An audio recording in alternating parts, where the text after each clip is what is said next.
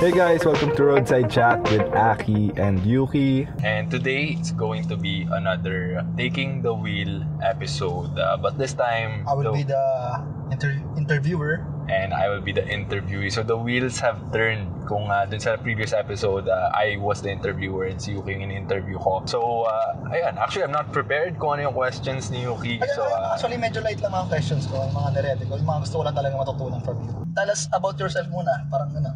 Okay, so, hi, I'm Aki. Ang awkward. Very job interview. Pero, I guess, tell me something about myself.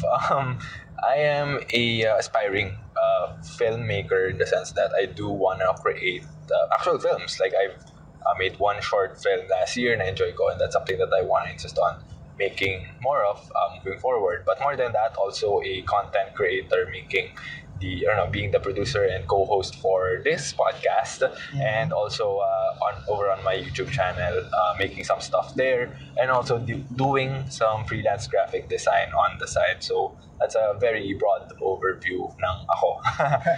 Pero yeah. I mean, maliban sa mga yun na skills mo para saan magaling, para siguro sa mga nakikinig sa atin, alam naman natin kung paano magkwento si Aki, di ba? So gusto kong malaman kasi ako kahinaan ko to, aminado.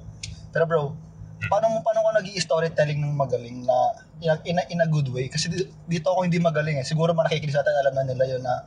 Tsaka ikaw, personally, kilala mo ko, straightforward ako sumagot lagi, diba? Kaya wala siya sa skill ko na sumagot. Nang parang pang storytelling. Okay, How do you do that? Okay, so with that specifically, I guess one experience na hindi ko rin na-mention is for over 2 years when I was a part of a student organization. Actually, Anto sa college? 3 years, the Entrepreneurship Club. I was the designated host for every event. So I've been an event host for almost 2 years before any sort of content creation stuff. And even before that, I've had parang bouts with parang public speaking in other forms, hindi lang din sa hosting, but also alam mo to, nung nag-join ako nung student leadership thing, yung tumakbo ako for student council. That also required a lot of public speaking. It required being in front of a public debate. And yun. So, I mean, that's something na I was very into nung dati pa lang. Although, dating I wasn't really able to tell any sort of comprehensive story and I wasn't able to face parang the public in any way.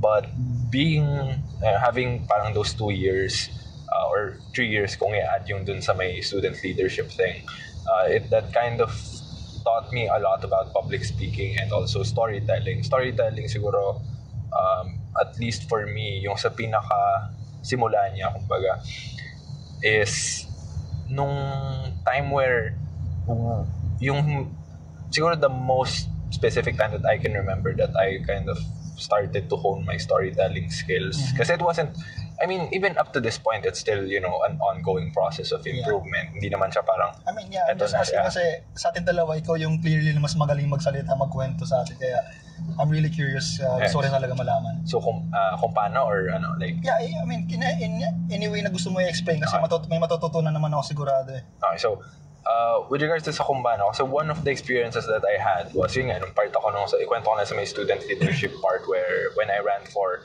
the vice president for the Institute Student Council, one of the things that was required for that position was kailangan meron akong I forgot the term for it, pero magagawa ako ng kumbaga bagong rule or parang mag-a-amend ako ng isang rule dun sa rulebook ng institute natin. And one of the things na pinaglaban ko was to allow cross-dressing sa institute natin. Kasi, yes, I remember. Yeah, kasi FEU was already a pretty open university, just one of the great things about it.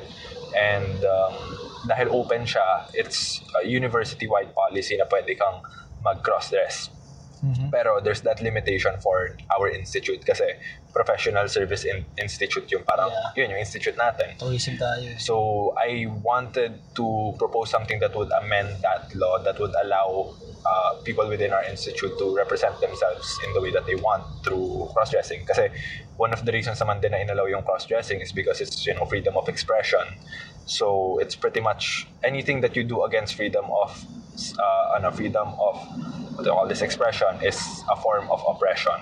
So naalala ko nung inintroduce ko yung na yun din sa isang mentor namin, one of the things that he mentioned is yun nga, kailangan I need to build a story around it kung bakit importante yun. Kasi it's one thing para sabihin ko lang na, pag binoto niyo ako, I will allow cross-dressing. Like, okay, kukuha ka ng minority votes dun sa institute, pero what does that really account to? And in order for that to actually work, kailangan na yun, people need to understand why is it even important. So yun yung parang entire script ko doon is that, the fact that it's a university-wide policy, the fact that hindi siya pinapayagan sa atin is a form of oppression for the people who want to present themselves properly, or present themselves in the way that they want to. So it's oppression from freedom of expression. And kasi that's a very niche thing, like it's a weird position where I found myself in, where I learned to storytell because I wanted to defend cross-dressing, which was weird kasi I wasn't really ako mismo hindi naman ako mag-cross-dress, even if it did push through, hindi ko naman gagawin. Like I just wanted to speak for people that were not me, which was for the minority. Members ng LGBT. Members ng LGBT that was within our institute, and I wanted to speak on behalf of them. And being able to do that na parang as a straight man, in a sense na it would be difficult. So kailangan ko mag-formulate na story. The story that I built was this idea na parang it's not just a question of allowing, hindi ko lang naman sasabihin na dapat pwede cross-dressing sa institute natin. But I wanted it to be more so parang the reason I want this is because it's a sign more than it's a sign na this is an important issue kasi kung ginawa siyang university-wide, then that means the university understands why it's important to have freedom of expression. Kaya hindi siya pala exclusive lang sa certain institutes ganun. Yeah. So ginawa ko yung battle from just cross-dressing, which was a very parang primitive thing naman to fight for, to something more, I made it more parang political, which is, suppression from freedom of expression. And that kind of helped me understand what it took to tell good stories, which was the best stories you can tell is never really about parang you personally. It's the thing you want to know about. Like ako, I didn't know shit about cross-dressing before that. So hindi naman natin talaga. Yeah, I needed to do a lot of research. I needed to be genuinely curious about the topic for me to know how to actually present it properly. And so I did my due diligence, I did my research, I became curious. Kasi that was the only way for me to be genuine about my passion for being able to push through with that, was to ensure na I knew what I needed to know, that I was curious. So one of the things that I realized that's very critical in storytelling is being able to be curious about whatever it is you're talking about. And being curious requires you to be open, to be really open about almost anything. Kaya that's a conversation on cross-dressing, and you can't have that conversation if you have a conservative mindset. But that doesn't necessarily mean pag conservative yung mindset mo, close ka. No, it doesn't mean that. What it just means is, you need to have this freedom to be able to explore certain topics and be curious about certain things. And that way, you can be more informed in kind of like the story that you want to tell. Kasi I think for me, the most simple story lang naman is, I would say, yung 3-act structure, parang may beginning, middle, and end. That's the typical storytelling method. But for me, it's actually just two things. It's conflict resolution. So you introduce a conflict and there's a resolution to it. If I was to use the example of yung sa cross-dressing thing, the way I implemented storytelling with that is the conflict was hindi inaalaw sa institute natin yung cross-dressing. The resolution was I was going to propose this propose this amendment that would help pretty much resolve the problem, but at the same time may ginawa rin akong research to help parang provide substantial evidence to make it work. Na parang sabi ko, there's actually companies within our industry, sa tourism industry, sa airline industry specifically, where you would think dapat professional yung mga kasi they're all wearing uniforms, where in fact they're allowing cross-dressing for transgender people. So I use those cases and examples as a means of a resolution, so conflict resolution. I mean, that's one example, but you can apply conflict resolution in almost any story you tell. Like, kunwari ngayon, in doing parang vlogging, like, it's easy to think na parang meron kasi mga vloggers naman din talaga parang da-da-da, but there's no actual point to what they're saying. But I find that the best vloggers that I admire, the people that I genuinely look up to, naiintindihan nila yung importance ng conflict resolution. Na parang manonood ka ng YouTube video kasi, they're trying to resolve a conflict that you yourself find interesting or you're curious about. So the only way you're going to resolve conflicts and you're going to resolve more conflicts is to be curious about something. So those are kind of like my two parang baseline or like basic guideline for storytelling. It's like, number one, be curious about almost anything that you can be curious about. And even if like kunwari feeling mo you have your limitations, explore your limitations as well. Like like for me, yung sa cross-dressing, that was a weird thing for me to try and understand kasi as far as I'm concerned, I've never been interested in cross-dressing. And I needed to be interested for that situation to work out for me. So for that, I needed to be curious. I needed to understand that, what it meant to be parang, to be in someone's shoes na gusto mag-cross-dress. So be curious about anything. And lalo na kung parang natatakot ka kasi parang it feels like you're out of parang your league or parang hindi mo maintindihan yung topic na yun specifically, the more you should actually investigate that. Because I think the best stories come out of the things that you were afraid to do or afraid to talk about as well. And naalala ko, even when I was hosting events, I implemented conflict resolution whenever I asked yung mga speakers na kasi it was mainly nag-host ako ng mga events for mga seminars and conferences. And the thing that I usually ask yung mga speakers is, somewhat related to conflict resolution then. Parang, how did you start this, your business? How did you resolve this specific problem of your business na tingin ko a lot of people who want to start businesses are going to face?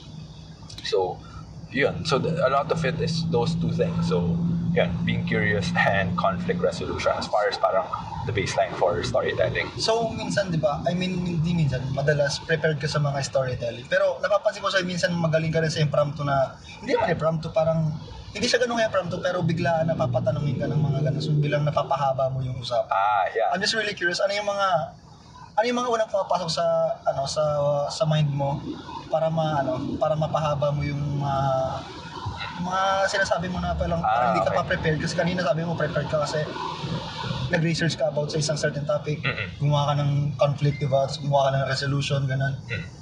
Paano yung mga bagay na hindi ka prepared masyado pero kailangan mo mag-impromptu? Parang nga sa podcast natin, may mga diba, minsan may topic tayong na minsan. Yeah. Pero hindi tayo nagpre-prepare talaga kung ano yung pag-uusap. Parang, meron na topic, minsan may mga naidadagdag ka na hindi mo nasasabi nung nag-meeting tayo before natin mag-record. Doon ka na lang on the spot, Yeah. How do you do that? Kasi feeling ko doon ako kulang eh. Kasi if I can do my research, parang kaya ko rin mag-storytell ng mas maganda. Pero paano yung mga impromptu ng mga ganun? Okay, so for the impromptu aspect of it specifically, una, it comes down to doing a lot of training on your personal time. Like, hindi mo man ito mapansin, pero even on times na magkasama tayo, di ba? Like kanina lang, na-mention ko, yung sense of humor ko, a lot of it is parang very situational. Yeah, napaka-impromptu ng jokes na yun lagi. Kung kilala nyo sa personality, guys. Yeah, yung sabi ko kanina, it's just a quick joke, pero pag kuwari, nakakita ko ng kalbo na madaming tatanong ko sa'yo, napunta ka na pandut-dutan. Like, it's very stupid, it's very observational and situational. And the reason siguro na ganun yung humor ko, a lot of it at least, is dahil I find siguro parang bubunot ka sa stock knowledge mo. A lot of it, kaya napapahaba ko yung mga most ng conversations natin. Una kasi swerte dahil most ng conversations natin revolve around self-improvement, which helped me kasi I have parang, kumbaga madaming stock knowledge ko when it comes to it. So yun yung una siguro, even without doing research, kasi it's just something I'm genuinely passionate about. Like, it's something na it's one of the things na I genuinely enjoy, self-improvement. And even before we started the podcast, I've been listening to other podcasts that's around self-improvement before pa lang, and kumbaga madaming ideas and things na talagang tumatatak sa utak ko even if I don't write it down. Hindi ko naman din intentionally inaalala. I just parang I try to listen as actively as I can. I try to be like parang nire-relate ko rin siya sa sarili kong buhay, paano kaya implement yung ganung bagay. A lot of times di ko na-implement, but the thing with it is, dahil ginagawa ko yung practice na yon without knowing it siguro, na I unconsciously parang save up, parang yung stock knowledge ko dumadami dahil doon, and I get to pull references when it comes to sa recording natin, pag may pag-uusapan tayo na topic, napapahaba ko siya kasi a lot of what we talk about is self-improvement. And when that's the case, napapadali sa akin dahil I get to pull from this parang rich combination of a lot of parang references. And yun, I mean, yung references naman, like, nakuha ko lang din dahil, like, even with... Sa podcast or books, ano? Yeah, podcasts and books and mga articles din. And YouTube videos, like, ang dami ko rin nakukuhang parang point of references na nagagamit ko. Like, kanina, nakwento ko na parang one of the things that I use para to formulate my questions usually, nakukuha ko rin sa mga ibang podcast na pinapakinggan ko. Kasi the way I listen to them now, at least, is parang, how do I listen to this in such a way where pwede ko ma-implement yung kung paano magsalta tong host na to na na-admire ko. So, paano siya nagko-formulate ng questions? How does this person go deep on certain things without it parang seeming very personal? Like, may mga ganun. So, damihan mo lang yung points of references mo and be actively aware of them. Kung kailan mo siya parang magagamit. Parang kunwari, if may isang bagay tayo na pag-uusapan and like, siguro, there's a point where, etong topic na to, may naalala ako, may nabasa ako about this. And yun, I talk about that. Typically, kaya ako napapahaba kasi pino-point out ko yung article or yung book or yung podcast na napakinggan ko about that certain thing. I should start doing that. So, I mean, kasi it's one thing to just consume all of this stuff. Like yung parang makikinig ka lang ng podcast, babasa ka ng libro, basa ka ng articles. But it's another to like actively try to look at it and understand how you can parang implement those things then. So parang in that action of parang actively seeking out that information, mas parang makikip mo siya sa knowledge mo. Hindi lang siya yung parang nabasa mo kasi yun nga, like being able to read and comprehending are two different things. Try your best para ma-comprehend kung ano ba yung mga stuff na kino-consume mo. That way, para mapuno yung parang stock knowledge mo and you can use your stock knowledge to parang pinpoint other stories. Kasi I think people might think na storytelling is about, having original ideas. I have no original ideas whatsoever. I always know that. My ideas is just a combination of the references that I have. Siguro that's in a way what makes them unique. But at the same time, hindi rin like hindi siya original. None of it ever just came from me. Like may naisip ako biglang idea. It's just something that I pull from. None of what I say is original. All of it is just pulled from and mixed references that I have from other people and other parang sources that I admire. Gusto ko lang malaman kung ano yung ginagawa mo pag hindi ka ba nahihiya? Hindi ka ba nahihiya pa nagsalita ka sa public? Hindi. Kasi I always parang imagine whenever pag nagsasalita ako anytime sa public. Well, una kasi I feel like I have something worth sharing. Kailangan mo yung kapal ng mukha na yun. Parang let's say na kung ano man sasabihin mo, it's important enough for other people's attention to be parang para sabihin sa ibang tao.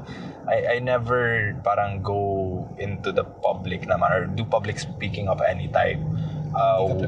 Hindi lang sa hindi prepared, pero more so yung sasabihin ko, I feel like it's kind of pointless for people to hear. Kasi pag ganon, pati ako, I will never be able to have the confidence to speak about something I don't genuinely believe in. So, as much as possible, lahat ng bagay na I say out in the public, although public speaking can mean a lot of things. Like itong podcast na to, technically, this is public speaking. Kasi this is, being released to people. So, napakinggan nila. And siguro, when it comes doon, when you believe in the ideas that you have to share, whether I speak parang sobrang abstract, pero what I mean by that, kuwari kahit sasagot ka lang ng tanong, kuwari may nagtanong sa'yo like sasagutin mo yung tanong, like you can, yung papaniwalaan mo yung sagot mo, even if you're wrong. Para sa debate lang. Hindi naman sa debate, pero more so parang, kasi malaman mo lang naman na mali ka pag nasabi mo eh. Yeah. So, that's kind of one of the good things about it. Like, the only way you'll know is if you do it. And, I mean, kaya siguro hindi ako naiya kasi, and hindi man din most, a lot of what I say, I do believe in. And so, I very rarely found myself in a situation where I'm gonna say something that's parang hypocritical towards what I believe in. I mean, merong times, of course, na parang I say something like what I say something now, and then after a month, several months have passed, I've learned new information that changes what I believe now. There's definitely that. I always have room for adjustment for the things I say. But at the moment I say them with conviction because that's what I truly believe. So that's kind of how I go about public speaking. It's never having to pretend that you're gonna do something else. It's always you believe in whatever stuff you're gonna say, so you'll have the innate confidence to say it. Ikaw, do you believe na magaling kang magsalita talaga? Do you believe in yourself na magaling kang mag-host or magkwento, ganyan? A part of me does know that I've put in the work. Kumbaga, yun nga. You've improved ka na? Yeah, I've put in the work in the sense na I've doing hosting for 2 years and, experimenting on different mediums on how I can share my ideas. Like, kasi even before yung sa podcast, before yung sa YouTube, there's also writing. I also did some writing before for some online publications. Actually, one online publication. Pero that was one means of me to share my idea. So, kumbaga hindi ako ever naipit sa isang lang. Kumbaga parang I've experimented with different ways of sharing my stories, and I think the thing that I know is that I put in the work, but that doesn't mean I'm 100% good at it. I've never believed naman na like I'm a good story. Like there's so much room for improvement how I tell stories. Pero like with how it is right now, ang masabi ko lang is like I know I put in the work to tell the best story I can, at least right now. Pero obviously as I get better and as you get better naman din, diba? With anyone, you start to learn things and you start to be better, and ultimately pwedeng mag-iba yun over the course of a year or so. One thing about me kasi hindi ko alam kung I'm actually good at something na or I'm better na. Paano mo nalalaman na sasabi na okay, I got better at this? Maliban sa gym, wala akong ibang alam masyado sa ganyan eh. Sa gym kasi may mga numbers kung pwedeng pagbasahin yung mga weights na nabubuhat mo. Kung nag-i-improve. Yeah, in yung reps na nagagawa mo, ganyan yung improvement nga. Pero paano yung sa mga ganitong klaseng bagay na hindi mo masasabi kung sa akin, di ko nasasabi kung I got better nga ba or I got good or nasanay lang ba o baka pag nasanay ka na you got better na ganun. Paano mo nasasabi sa'yo na okay, I got better, I improved ganun? Okay. So, I get that. Yung parang yung feeling nga na there's no metrics na pwede mong makita to see if you're actually improving. Kasi minsan ini-stress ko sarili ko sa ganyan, kailangan kong maging okay. Tapos sabihin, okay naman Parang hindi. Parang doon ako although nasa ugali ko kasi never satisfied ganyan. Pero paano mo nalalaman na you got better na? For me, it's, una, I guess, yung maganda rin dito magkaroon ka ng parang role model din ba? Like there's a person you look up to for this specific aspect. Kung kunwari, ito, public speaking. Like there's a lot of people you can look up to. Pwedeng si Tony Robbins. Parang, I'm not saying to emulate that person, but a thing that has helped me at least kasi throughout the years, I've been able to I looked at different role models for how I go about telling stories.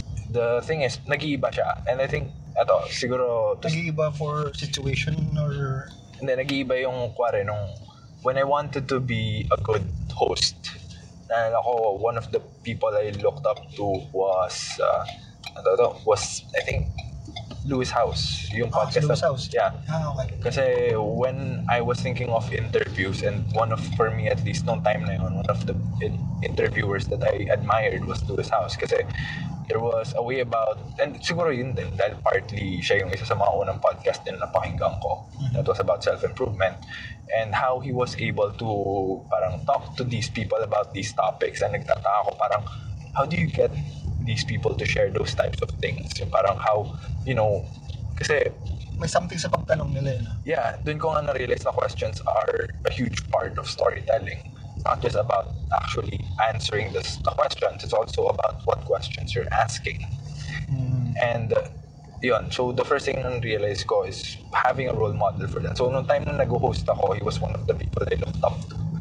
And naalala ko, I've had several role models and several moments where I had to do public speaking. So, kunwari, dun sa thesis, naalala ko nung time na nag-thesis defense for the final thesis ng college, the person I looked up to, and this is gonna sound weird, was Mark Zuckerberg.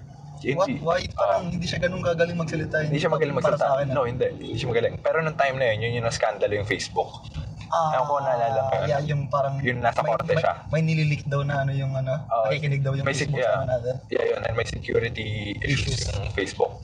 So, that was around that time. And napapanood ko lagi sa YouTube recommended feed ko yung yung tawag dito, yung kaso niya, yung mga highlights ng hearing niya for that day. Congress. And pinapanood ko, and I saw this person who was trying to explain this complicated idea to a bunch of people who, even though gumagamit sila ng Facebook, they don't get it. Like, they don't completely understand what the internet is. Yung mga nandun sa, tawag dito, sa may hearing nun. I think sa may Senate. Yung Senate, Yeah. So it was a bunch of old people who didn't necessarily get 100% kung ano ba yung... I mean, they knew what Facebook was kasi ginagamit nila, pero kumbaga yung more technical side of it. So I was watching this, like si Mark Zuckerberg, ina-explain niya. And he explained, for me at least, even though there's a lot of criticisms, for me, he explained it really well. And well enough na parang nung naalala ko nung time nung thesis defense na, yun yung ina-emulate ko. Kasi that's what I was doing eh. Like, I was explaining this weird idea to this panel na gusto lang akong, like, they wanna break you down. And the entire thesis defense went well because of the fact na I was trying to emulate Mark Zuckerberg in terms of parang how I was explaining etong komplikadong idea na to these people who don't know anything about what I'm saying.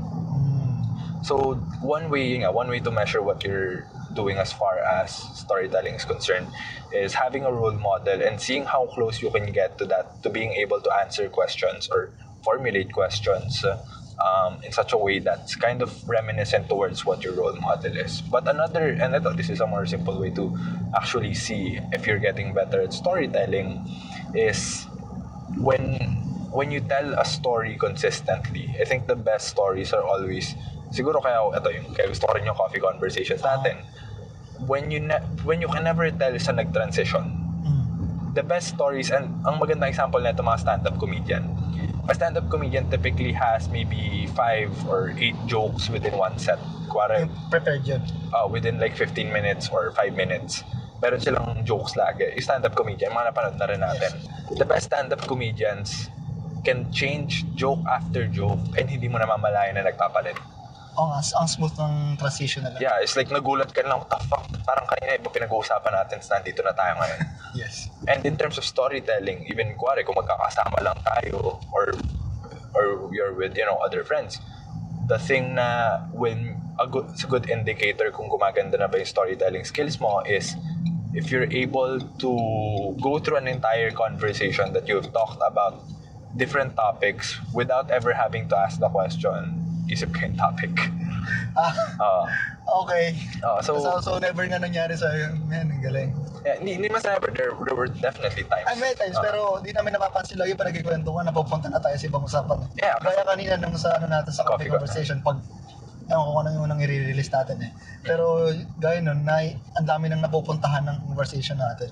Pero hindi mo alam kung saan specifically yung point na nag-iba, di ba? So for me, that's a good parang training. Kasi you can do that actively. Like ako, I always try to see points where we can change a topic without you. Parang siyang magic trick in a way. Parang street magic siya yung upfront. Like, it's doing a magic trick like right in front of your eyes. Kasi hindi mo alam kung paano nagpalit, pero nagpalit. And nice. That's one good way. And the only way you really can get there is if you do a lot of talking. Like, you practice it. Yeah, kasi one of the things then that I think has contributed to me being a better storyteller is dahil yung ginagawa. I think I mentioned it several times sa podcast where one of the things that me and my girlfriend do is talk over the phone every day. We don't get to see each other every day, but we talk over the phone every day. And the thing with talking over the phone for, now we've been doing it for a little bit over a year now, na araw-araw nag-uusap kami sa cellphone. I'm pretty sure may sakit na ako sa radiation ng cellphone ko. Pero when we do that conversation, syempre, limited lang eh. Magsisimula lagi yung conversation namin, kamustahan. Pero where it goes from there, it can go anywhere. Pero bawal kami mag-isip ng topic na parang like, it just randomly goes anywhere. So that served like as a good training ground for me to practice my storytelling skills. Kasi kung hindi ko mapapractice yun, the way the conversation would go is, hey B, magkaka-dead air agad. Musta yung araw mo? Okay lang naman. Ikaw ba? Okay lang naman. Okay, kita tayo next week. Sige, bye. Night. Like, ganun na siya. So, parang mapipilitan ka rin mag-train to be parang a little bit more like you hone yourself to see how you can get better at telling a specific story. And minsan, like, the thing is, you'd think na parang, oh, well, paano kung ang susunod na lalabas na problema? What if di naman sila interesado dun sa topic na parang gustong pag-usapan? Or yung parang nagkakaroon ka ng limiting beliefs bigla na baka hindi nila gets kung ano itong sasabihin ko or hindi niya gets kung ano sasabihin ko. Pag nagkaroon ka ng limiting belief na yon, the thing that I always say is, if you become a good storyteller, you never have to worry about whether the person knows what you're talking about or not. Kasi if you're a good storyteller, you make an effort to tell the story good in such a way na anyone who's listening to it can understand what you're saying. Hindi yung parang may alienate yung tao. So the way you do that's parang you practice giving context, you practice clarifying things for people, making them understand what you felt in that moment. Kaya yun, whenever nagpupull out ako ng references, sinasabi ko rin, di ba, parang, ay, napakinggan ko dun sa podcast ni Tim Ferriss, na ganito, ganyan. Like, I want to make sure na hindi lang ako bigla magsasabi ng quote na parang, naalala ko lang sa ganito. Kasi, giving people the context makes it easier for them to understand kung ano ba yung sinasabi mo. Kasi, you know, you can say a lot of the things, you know, like yung kanina na-mention ko yung sa may stock knowledge. Pwede mong sabihin lahat yon, pero without parang masterfully parang transitioning that in, magiging mahirap. So, yun, those are like the few ways for you to track and check if you're getting better at storytelling. So, I guess first is having role models that you can parang mimic or emulate, pero hindi naman copy. Just, you know, emulate in the way that they ask questions and they answer questions. So, ikaw may mga training grounds kayo, parang kausap mo yung girlfriend mo, ganyan. Paano yun sa mga paano i-hone yung skills ko yun sa ganito na hindi sa podcast na kasi parang kailangan dito magaling ka na agad, hindi naman ganun.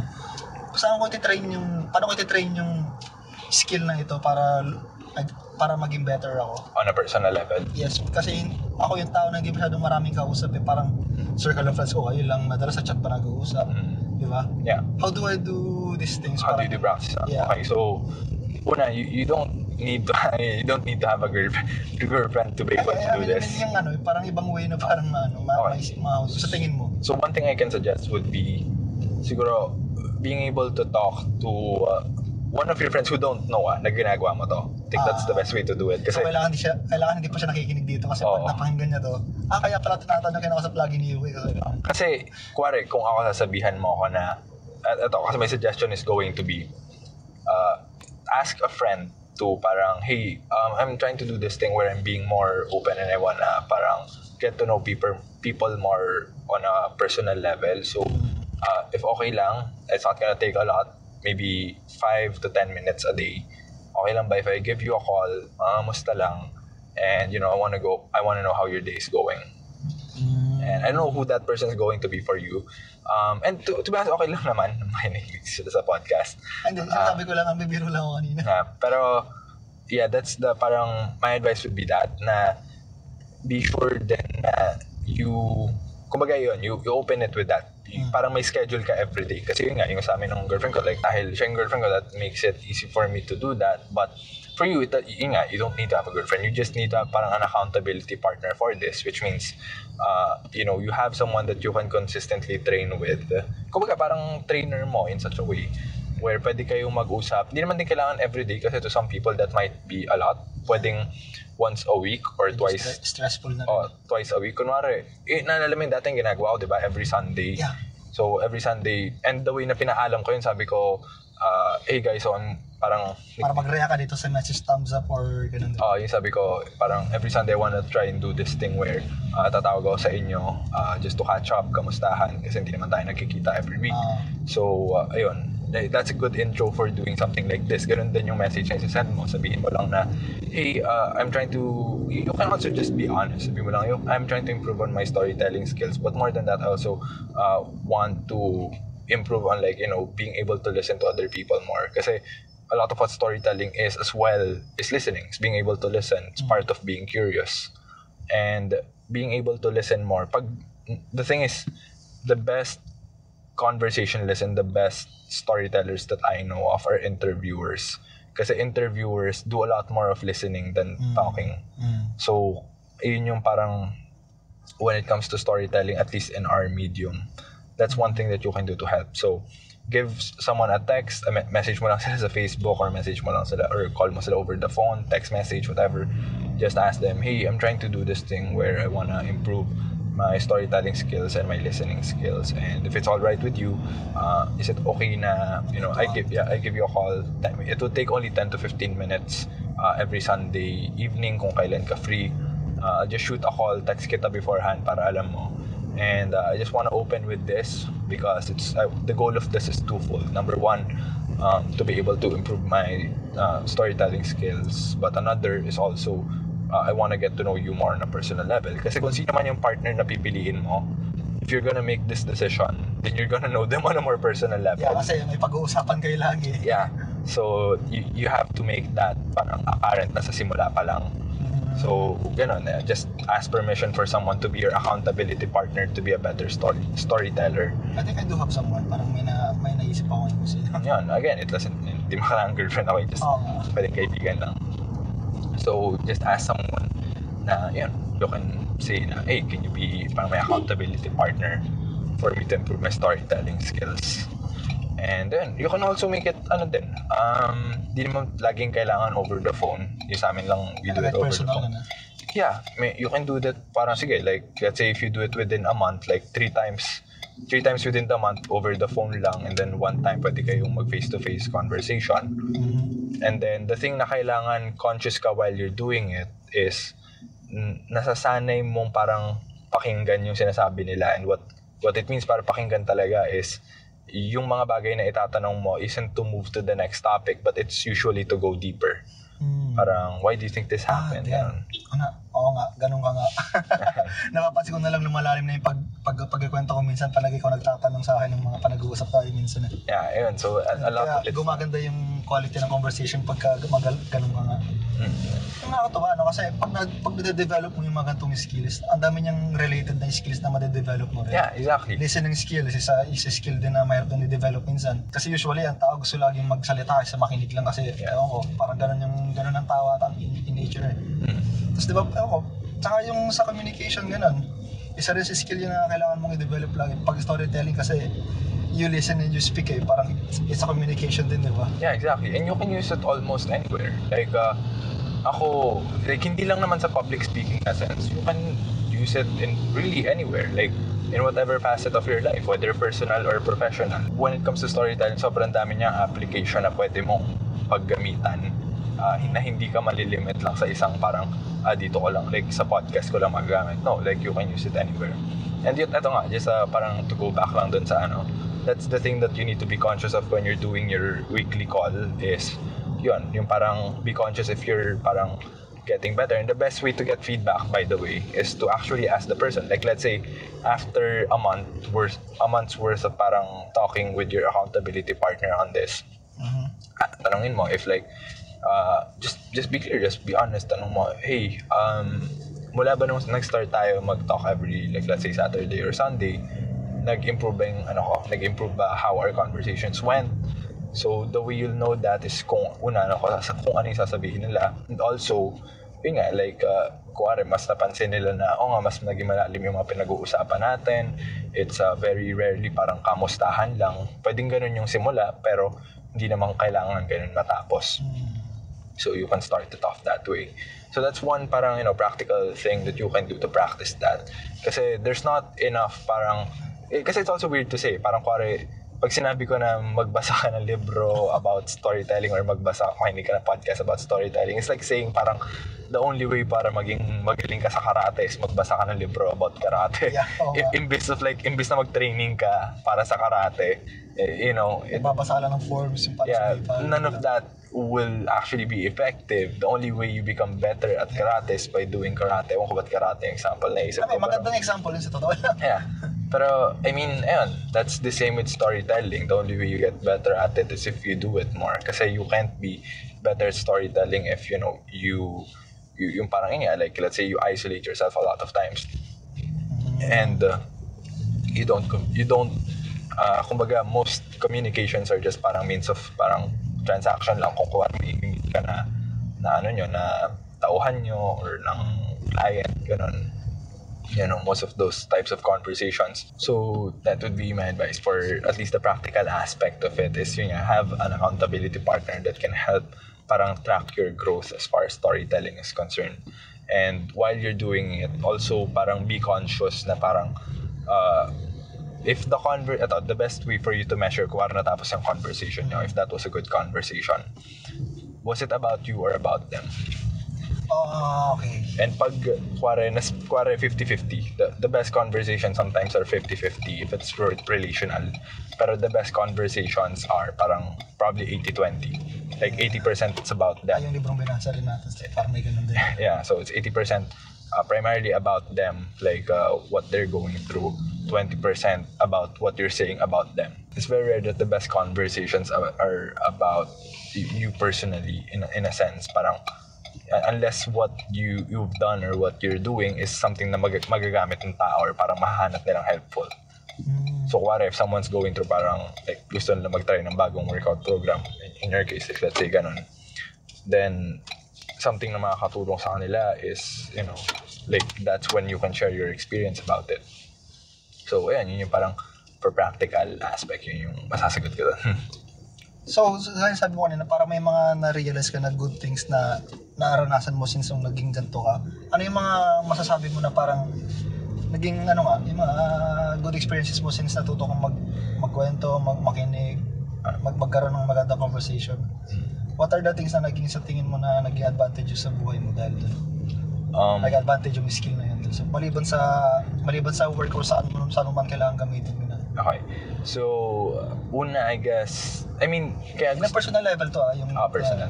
Okay, so personally, I feel like it's helped my relationship with you guys, with my friends first and foremost. But secondly, my relationship with my girlfriend. Since we don't get to see each other every day, we only get to see each other once a week. Being able to maintain yung level of communication na yun, also very personal. Being able to maintain that over the long term has helped our relationship definitely or significantly. And so on a personal level, being able to tell better stories has been it's made it interesting kasi sometimes it's just the way you tell a story that can sometimes inspire other people to tell their own story. Like naalala ko, this is regarding sa sexuality na ako there was a point in my life where I explored my sexuality and alam mo naman kung paano ako kinikwento yun, diba? And yes. I'm very open about it, and when I talk to people about that my sexual exploration experience haba nun, whenever I talk to people about that, they find it very useful for them in the sense na they talk about it as well. Parang na-inspire sila na subukan. Yeah, no, not subukan, pero they're willing to open up about their own parang sexual experience, and then sabihin nila sa akin afterwards, na-shock sila kasi di nila in-expect na sasabihin nila yon kasi they feel na magulang nga nila, di nila alam yon, and like yung iba nilang friends hindi alam na about yung aspect na yun about them. So I've had that experience where dahil ang komportable ko lang magkwento about that specific experience, that it's napas mo yung energy na maging comfortable sila mag-open. Yeah, I've made it, I've been able to create a space for people to be open about their own stuff. I think that's one of the best things that I like. Being able to tell good stories has helped me. If you tell a good story well enough, you inspire other people to tell their own story. And sometimes ganda ng quote na yan, sometimes like the best stories are not your stories, but it's other people's stories. And yun yung parang for me on a personal level, yun yung pinakatulong niya. Pagka gusto kang i-DM nila or chatin nila kung saan man na ano yung mga sa tingin mo mas confident ka sagutin doon na hindi lang sa pag-conversation, hindi lang sa ganun ng mga tao? Ano yung mga tanong na makakasagot ako? Yung mga sagot ko sa tingin mo na confident ka. Yeah, okay. So, storytelling, I think, is something na obviously kasi yung But a lot more than that, siguro, creating content creation. Content creation, whether it's, starting your own podcast, creating a YouTube channel. I haven't even, made anything substantial sa YouTube, pero I do have a way of looking at it that might be different than what most people might. So, kung paano tinitingnan yung platform, parang kasi sasabihin lang, magsimula ka lang ng vlog, yung shoot ka lang sa kwarto mo, there's no, parang how to do it in such a way that's a little bit more parang artful, not, hindi yung sobrang parang, how to, like, paano kumita sa YouTube, gano'n, or Top something. 5, paano kumita? Parang top 5, ganito, ganyan. It's not, I'm not gonna teach people like how to make fast content, but how to make like the best content that they can. And siguro, with regards to storytelling, how can you go about sharing your stories? Kasi, something that I find, like, kunwari, na-mention ko yung sa may sexual experience, other people have found it very difficult for them to open up about their sexual experience with, like, let's say, sa parents, pag i-open up nila. Kasi sometimes it's just a matter of telling how you tell that story that's going to impact it. Alam mo yun? So, ayun, a lot of it is that, creating content, storytelling, and other than that, I guess if you wanna see what... Diba, may bibigay ka ba sa akin na reference para maging role model ko? Sabi mo, kanina may role model. Okay. As far as references are concerned naman, yun, yung paborito mong podcaster, like, pakinggan mo kung paano siya nag-a-ask ng questions, and pakinggan mo paano niya rin sinasagot pag may tanong yung guest sa kanya.